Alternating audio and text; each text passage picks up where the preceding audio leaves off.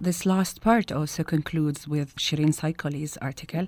Shireen, your article was written also around the 2014 war on Gaza, and you attribute to that moment the power to conjure, to summon other moments in time, but also in space.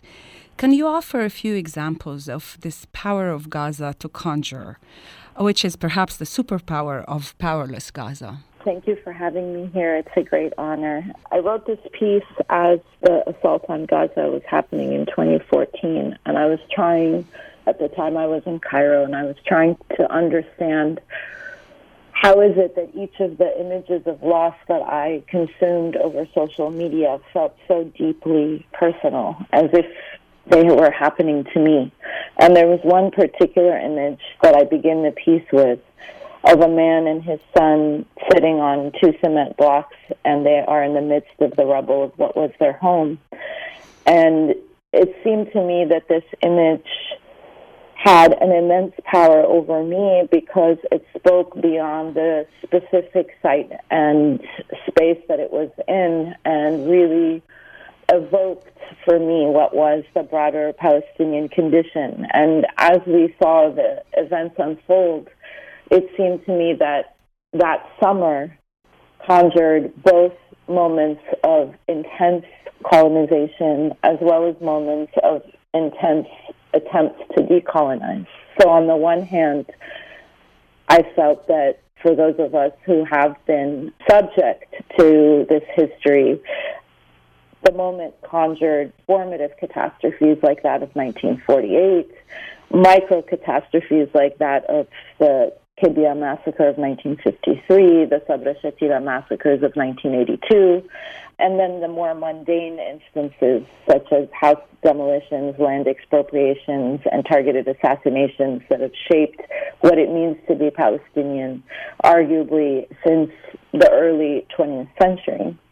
Mm-hmm. But then the other thing that happened to me that I felt that Gaza also evoked, and maybe this is the superpower, was the way that particularly after the Israeli police found the tortured and burnt body of Mohammed Abu Khdeir, and people across the Green Line stood up and basically had an uprising against the Israeli army and the Israeli police, that conjured various moments of uprising and decolonization, from the first Great Revolt in 1936 to the various instances of guerrilla or Fedayeen attempts to resist in the 60s and 70s, to Land Day in 1976, to the first and second intifadas.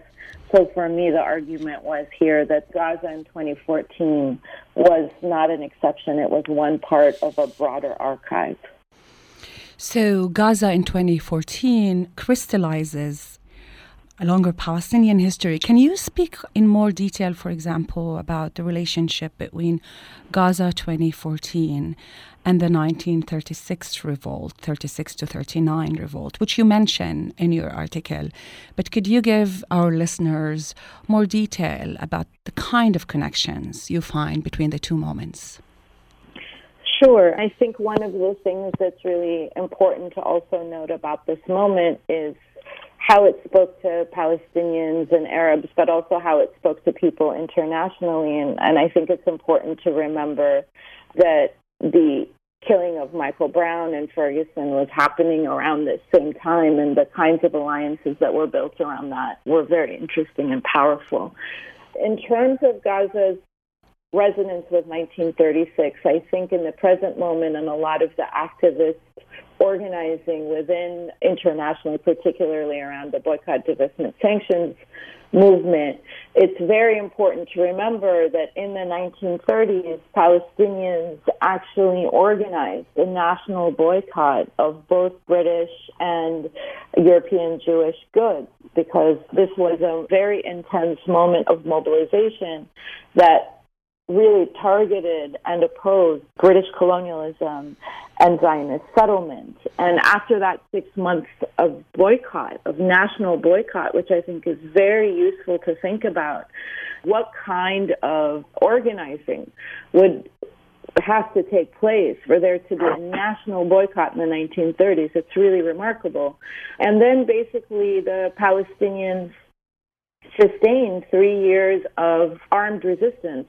It's one of the first sort of guerrilla warfare instances that we have that is anti-colonial, and it actually really challenged the British Middle East forces in the Middle East at that time. It drained them.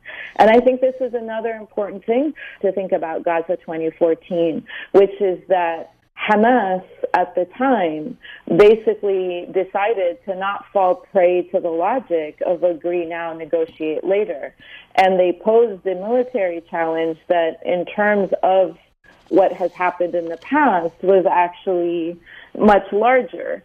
And while, there is no way to ever compare Hamas to the kind of military superiority that Israel has, but it is a very important instance of that will and capacity to resist in the force of a power that is so much larger than you, that is so much better equipped and has so much more capital and military power.